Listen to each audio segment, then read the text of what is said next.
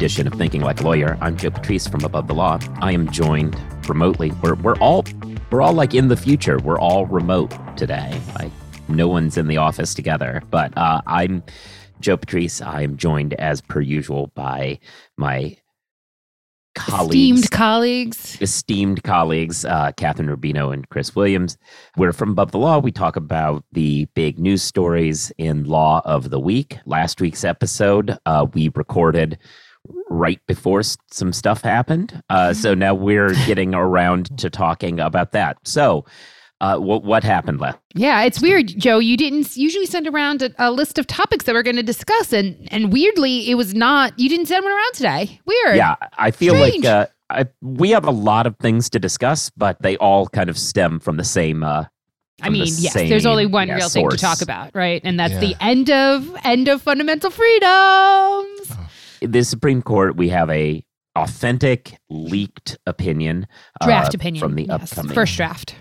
First draft of an upcoming Dobbs opinion. We don't necessarily know what's changed since the draft itself, but we are led to believe that the core of that opinion is still intact and that there will be 5 votes to overturn Roe and Casey and effectively reverse 48 years worth of, literally reverse. There's no effective. Yeah. It's not like we've talked about the upcoming Dobbs case on a couple of occasions on this podcast, and my general take previous to this leak had been that sort of the death of 1,000 cuts, that sort of the John Roberts worldview would hold sway with the majority of the justices, and the rights that were guaranteed under Roe and Casey would be chipped away till they were functionally non-existent, at least in large swaths of the country.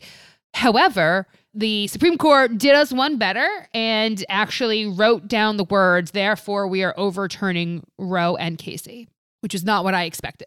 And just for the OLs and 1Ls listening who aren't really aware of the whole stare decisis thing and how important it is, this is so monumental that we forgot to do small talk. Yeah. Oh no. I mean, we definitely did. I intentionally did that, as I feel we may not have had time to do some small talk, which is sad because I know Catherine really enjoys the sound effects. And another thing, like how you know that this is an important topic, Catherine didn't even interrupt Joe during the introduction. Yeah. Like, I know I'm thoroughly off my game. I know the leak is like, oh, this is unprecedented, but there were two things that affected the podcast. I mean, the thing that I will tell you, like kind of small talk wise, that actually does relate to the Dobbs decision is that I had multiple friends who are not lawyers, who are just people in the world, text me on last Monday when the decision got released, or early on Tuesday, and say, I've been thinking about you. It seems like your life must suck right now because you're writing. You are reading this. You are writing about it. I've written 4 or 5 stories about it, whatever. And I was like, "Yup, that's right." And non-lawyers, women though, so their rights are affected. But I think that's kind of goes to it. I feel like most of society, I think that this kind of transcends the legal world in super fundamental ways, and I think that it's kind of impacted everything. You know, when I hung out with friends this weekend, there was very much a kind of we're kind of through the looking glass. This is really, really bad, kind of a moment that's tainted just living. This is bigger than a lot of than decisions that I can remember living through. I think this will continue to have ramifications for actual people sort of lived. And that's the truth of the Supreme Court. And I think that maybe this is just kind of putting it into a sharper relief that all the cases actually impact actual people, right? Mm-hmm. Well, except for the ones, I guess, that are just about businesses, in which case, who cares which billion-dollar company loses $1 billion, right? There's still billion-dollar companies at the end of the day. But so many of these decisions are about actual people. And I think that particularly in the sort of legal sphere, we can get very myopic about it and kind of like very concerned about, you know, the inner workings that how it applies in a legal sphere. We kind of can forget about the human cost at the end of it. And there is one. So I also got, as a non-ovary owner, uterus owner, I don't have ovaries either. Anyway, I also got the similar text because my friend was like, "Oh, this is going to be a shitty work week for you." But I was also like, as time went on, I was like, "Wait, this is more than just Roe. This is also what's the name? Immediate talk of overturning Brown versus Board. Yep. Immediate talk of banning contraceptives. Yep. Griswold is on the table. I think Obergefell versus Hodges is on the table. I think that Lawrence v. Texas is on the table. Yep. Well, Loving versus Virginia on the table. On the table. And I'm like, yo, this is like, I wonder how many frat bros are like, oh, maybe we've gone too far. You know, zero. None. So, yeah, but when the jump off is like, oh, I can't get rid of the baby, they're gonna be like, oh, now I care about women's autonomy. You know. So let's go back to that stare decisis thing. So one of the interesting aspects of this, as Chris was kind of highlighting, is that there really isn't. As you read this draft, and obviously it's not a final opinion, and maybe they found some way of shoring it up, but it was interesting to me that, and I fielded some emails from some non-lawyers who were asking me to explain, well, we've overturned things before. And I was like, well, not really. In a lot of ways, for instance, Brown v. Board is a case where the Chief Justice's opinion goes to great lengths to kind of create, here's why we are changing Plessy. And it's not because we decided Plessy was wrong, but there were arguments that hadn't been made before. We now have learned more, and this is why this changes. Like there's some difference in the world. There's a dance to these sorts of opinions that to explain, and you can be cynical about it or not, but to explain that, hey, things are different, and that's why this is different.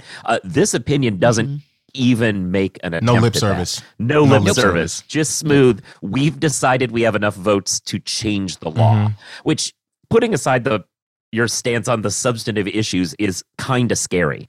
Yeah. Because now there's not even anything kind of hedging this in. And I understand there's kind of a critical legal studies logic of there was never really anything, other than their ability to create a good BS argument. But at least they had to put the effort in to have a BS argument. And for the folks that aren't as initiated, the form of it is generally that, yes, the Supreme Court's decision isn't absolute because it's final.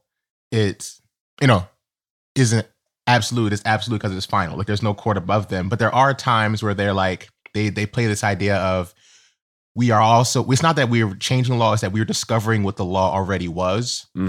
So they're like, yeah, oh, it is the case that it was clear at beforehand, but this is a break as far as the jurisprudential approach to interpretive measures.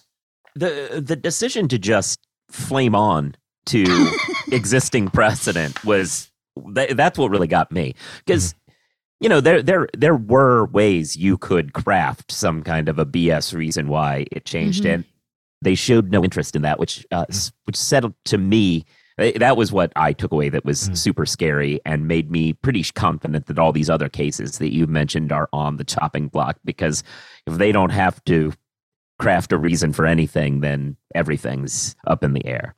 As I explained it to a non-lawyer friend of mine to kind of put it in perspective, I said, this decision reads as a giant middle finger.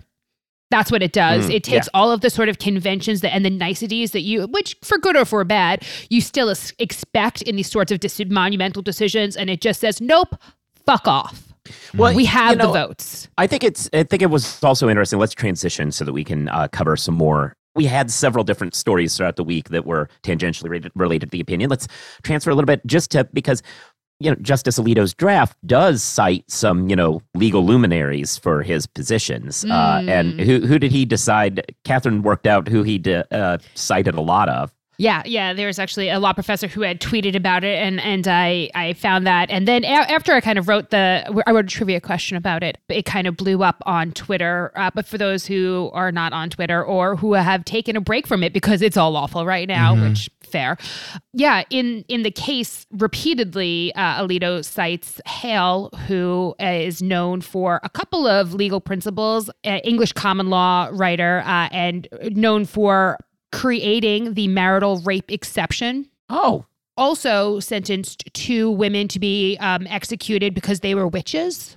I mean, look, Legal obviously luminaries. Legal obviously luminaries. the first part is abhorrent, but I mean, we have to defend our reality from witchcraft. I mean, they you don't know how things can get out of hand if you let witches. Well, I don't want to spoil anything, but the most recent Marvel movie certainly makes some Yeah. See, but I mean, it's really kind of stark that for the moral proposition that abortion has always been illegal and should be punished, which is the kind of the proposition that is that Alito repeatedly cites Hale for, repeatedly, is someone who said that, well, you know who we should execute is women for being witches, and also said that like capital offenses should be applicable to children as young as 14.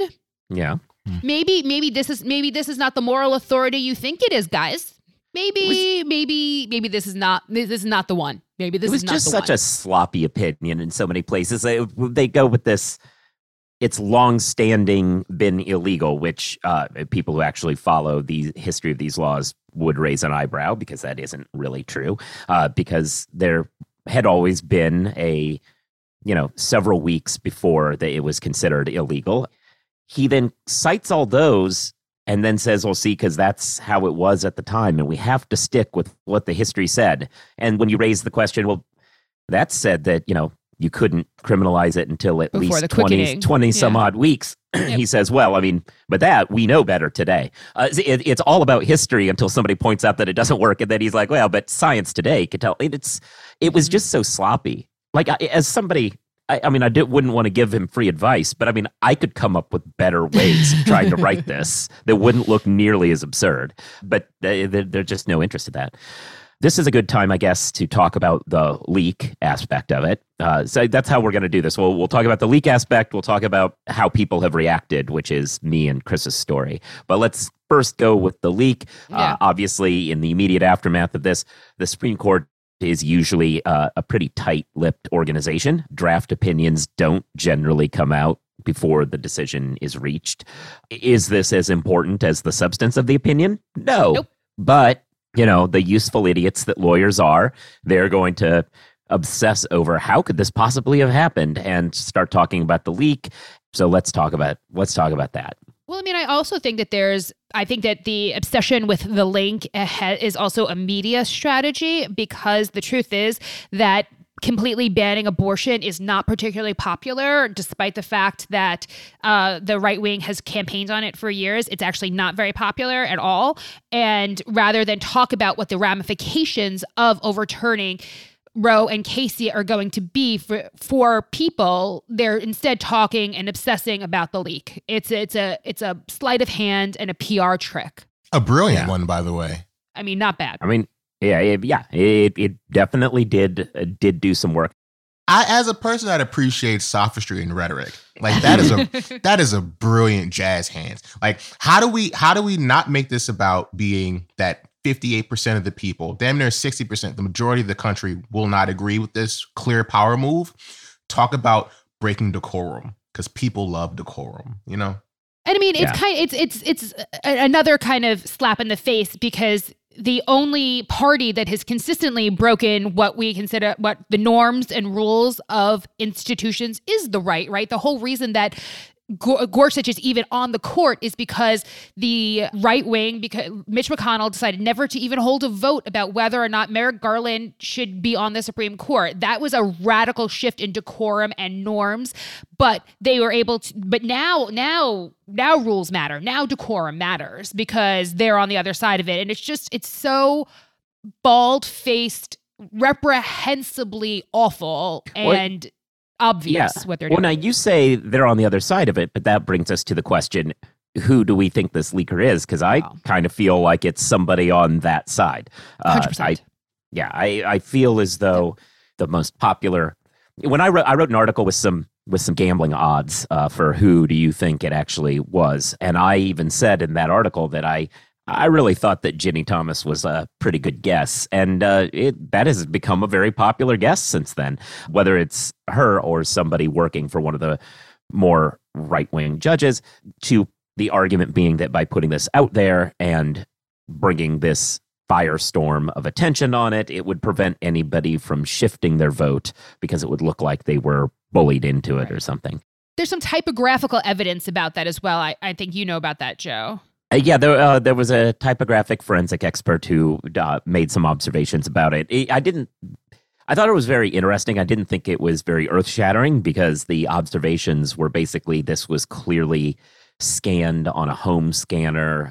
You didn't have an automatic feeder, like you can tell by the way certain things are happening, which, I mean, yeah, I don't think that whoever did this at the office. So I didn't think that was... You don't think somebody stayed late to do it? Yeah, I didn't think that was really telling me too much, but it was interesting. And I actually didn't know much about how typographic forensics worked. So I thought that was interesting from that perspective. But yeah, so we've since then now had more leaks coming out of the court talking about the status of the deliberations and all. Those folks openly admitted that they were conservative sources.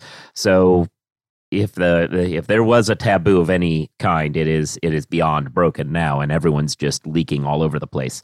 So that's that story. I think we've been kind of editorially consistent that while a lot of people are buying into this media strategy, and while we will certainly note that it exists, we are quick to say this is ridiculous. You need to focus on the substance, because who really cares if we get to see a draft opinion early?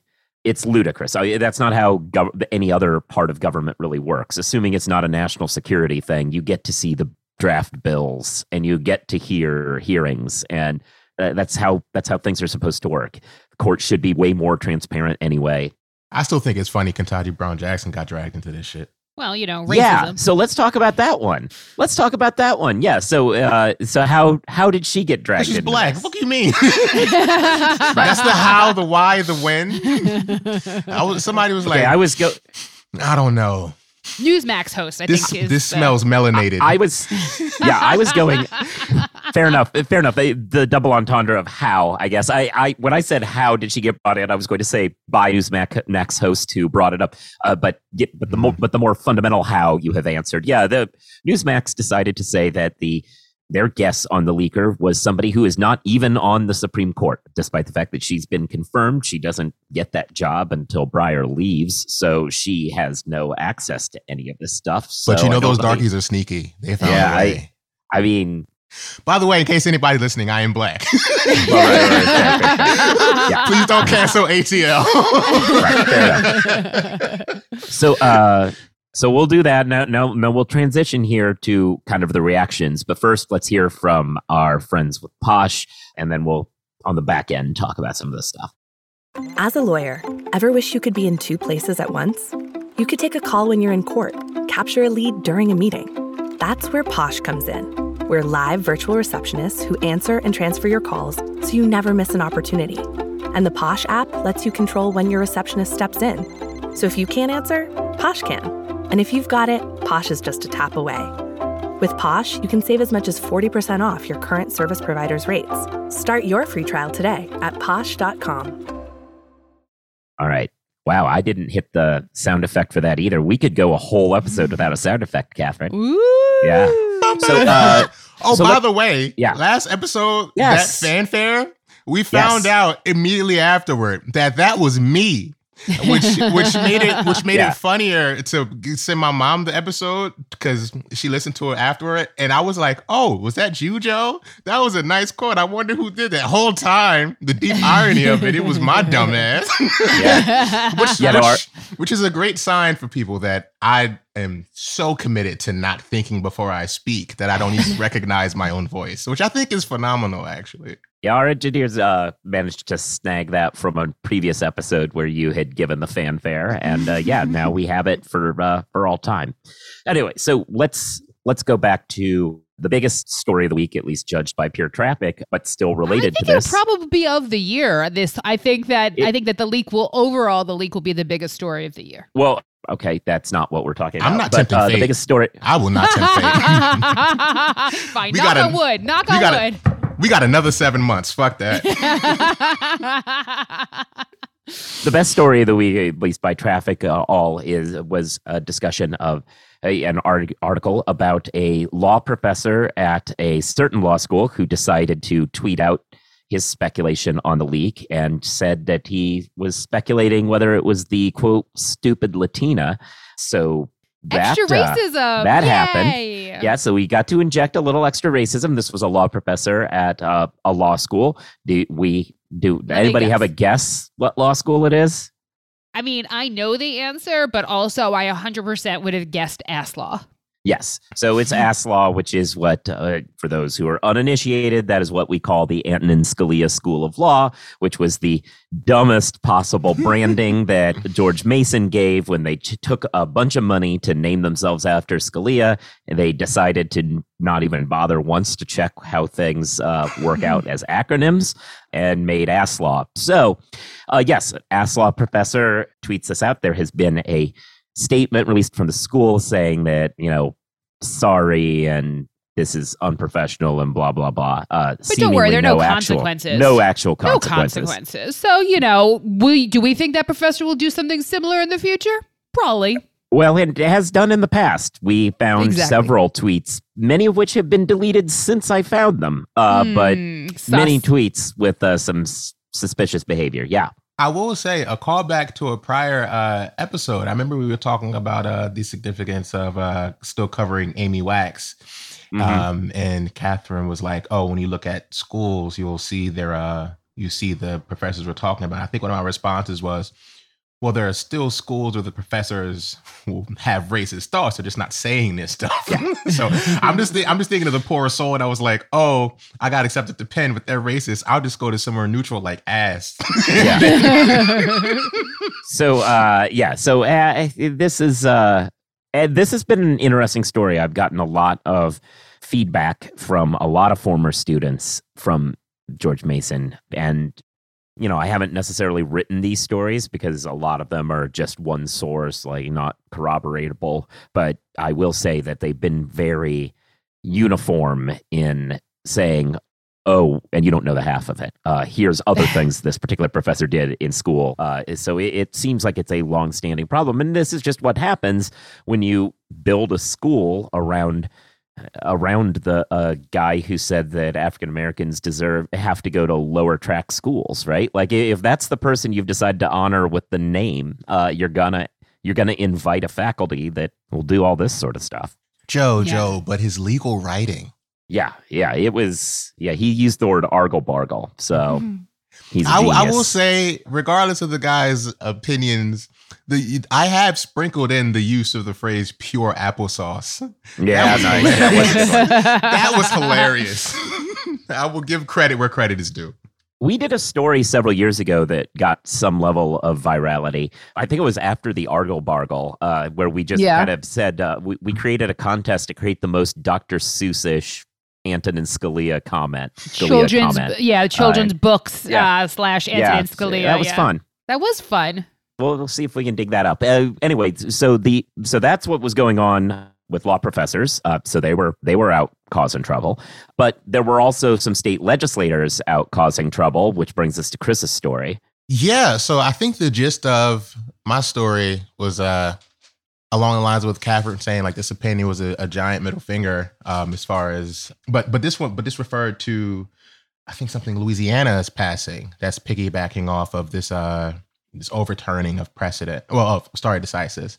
And they're basically trying to make abortion a homicide crime. Mm-hmm. But like the more I think about it, the more I'm like, wait, what? Because their argument is that life starts at conception, right? Mm-hmm. And I think would that also? Well, no, I'm just trying to think like if this might go further than just abortions that it will cover, like anything that would lead to. Anyway, it's bad. It's bad. But the thing that I talked about was like in the discussion of the law, there was a clear reference to God. And I'm like, what happened to separations of church and state? Like even back to the appearance of maintaining, neutrality. And this weekend, I went back to just listen to a bunch of Spinoza lectures because that's the type of nerd I am. And there's this line in Spinoza. It's like, what is it that makes people fight for their own subjection as if it was their salvation? Because if you're going to think about like theological bases for the law being the case, I'm like, well, what are other folks who write in the theological vein thinking about? And that's just the things I've been thinking about this weekend. Yeah, and this law that does have a bunch of overt religious mentions in the text. It also, if I recall, and this is where, Catherine, you've been tracking this a little bit better than me, it also would ban certain procedures that are straight up medical procedures, right? This is the one that would bar the ectopic pregnancies, right? Yeah. I mean, listen, there's not a lot of care for the impact on women and people with uteruses' overall health when they're creating these laws. So this is wildly unsurprising. Yeah, I think that we're going to continue to see all sorts of necessary medical care being criminalized in the future. And yeah, it's only going to continue. The other sort of ramification that a lot of states or some states at least are talking about are travel bans, so that people who want to leave the state in order to get that medical care are will potentially be banned. Missouri has already considered a similar mechanism to the SB 8 Texas law, where everyone is just allowed to sue if they believe they have information that somebody might have left the state to get an abortion, while the original version did not have enough votes. Now that Roe is overturned, they're rumored to be considering it again. Tennessee, I believe, has just banned Plan B, receiving Plan B through the mail, which, if you are already pregnant, Plan B doesn't really do anything. It might prevent the implantation of an egg into a uterine lining, but if you're already pregnant and has already been implanted, it won't do anything. But doesn't matter, apparently, in Tennessee. Yeah, I think that we're going to continue to see states trying to extend their reach beyond their borders in a way that makes the sort of previous calls of states' rights, makes them the farce that we always knew that they were.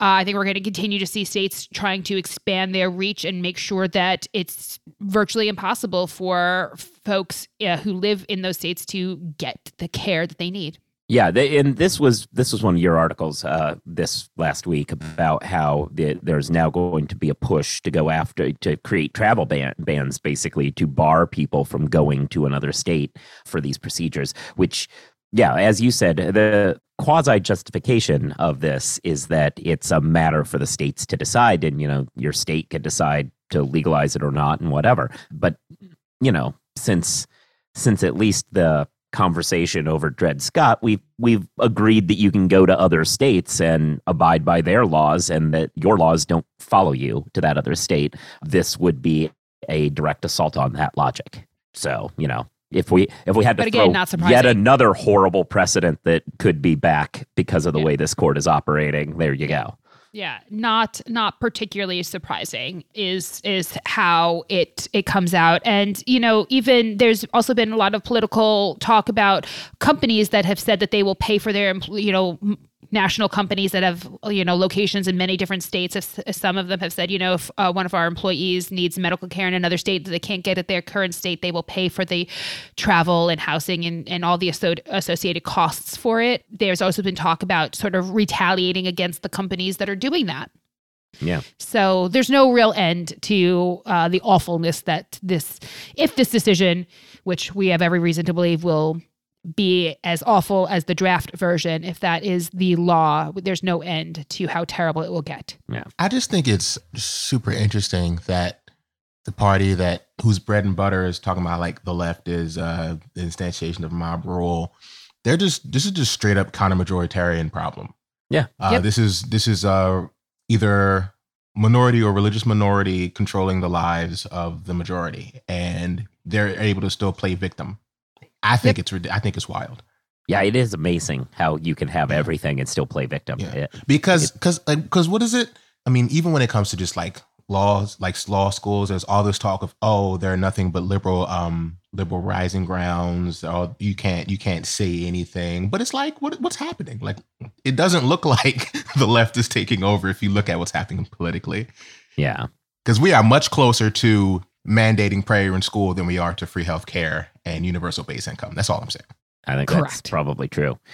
And with that, so let's be done. Thanks everybody for listening. You should be subscribed to the show.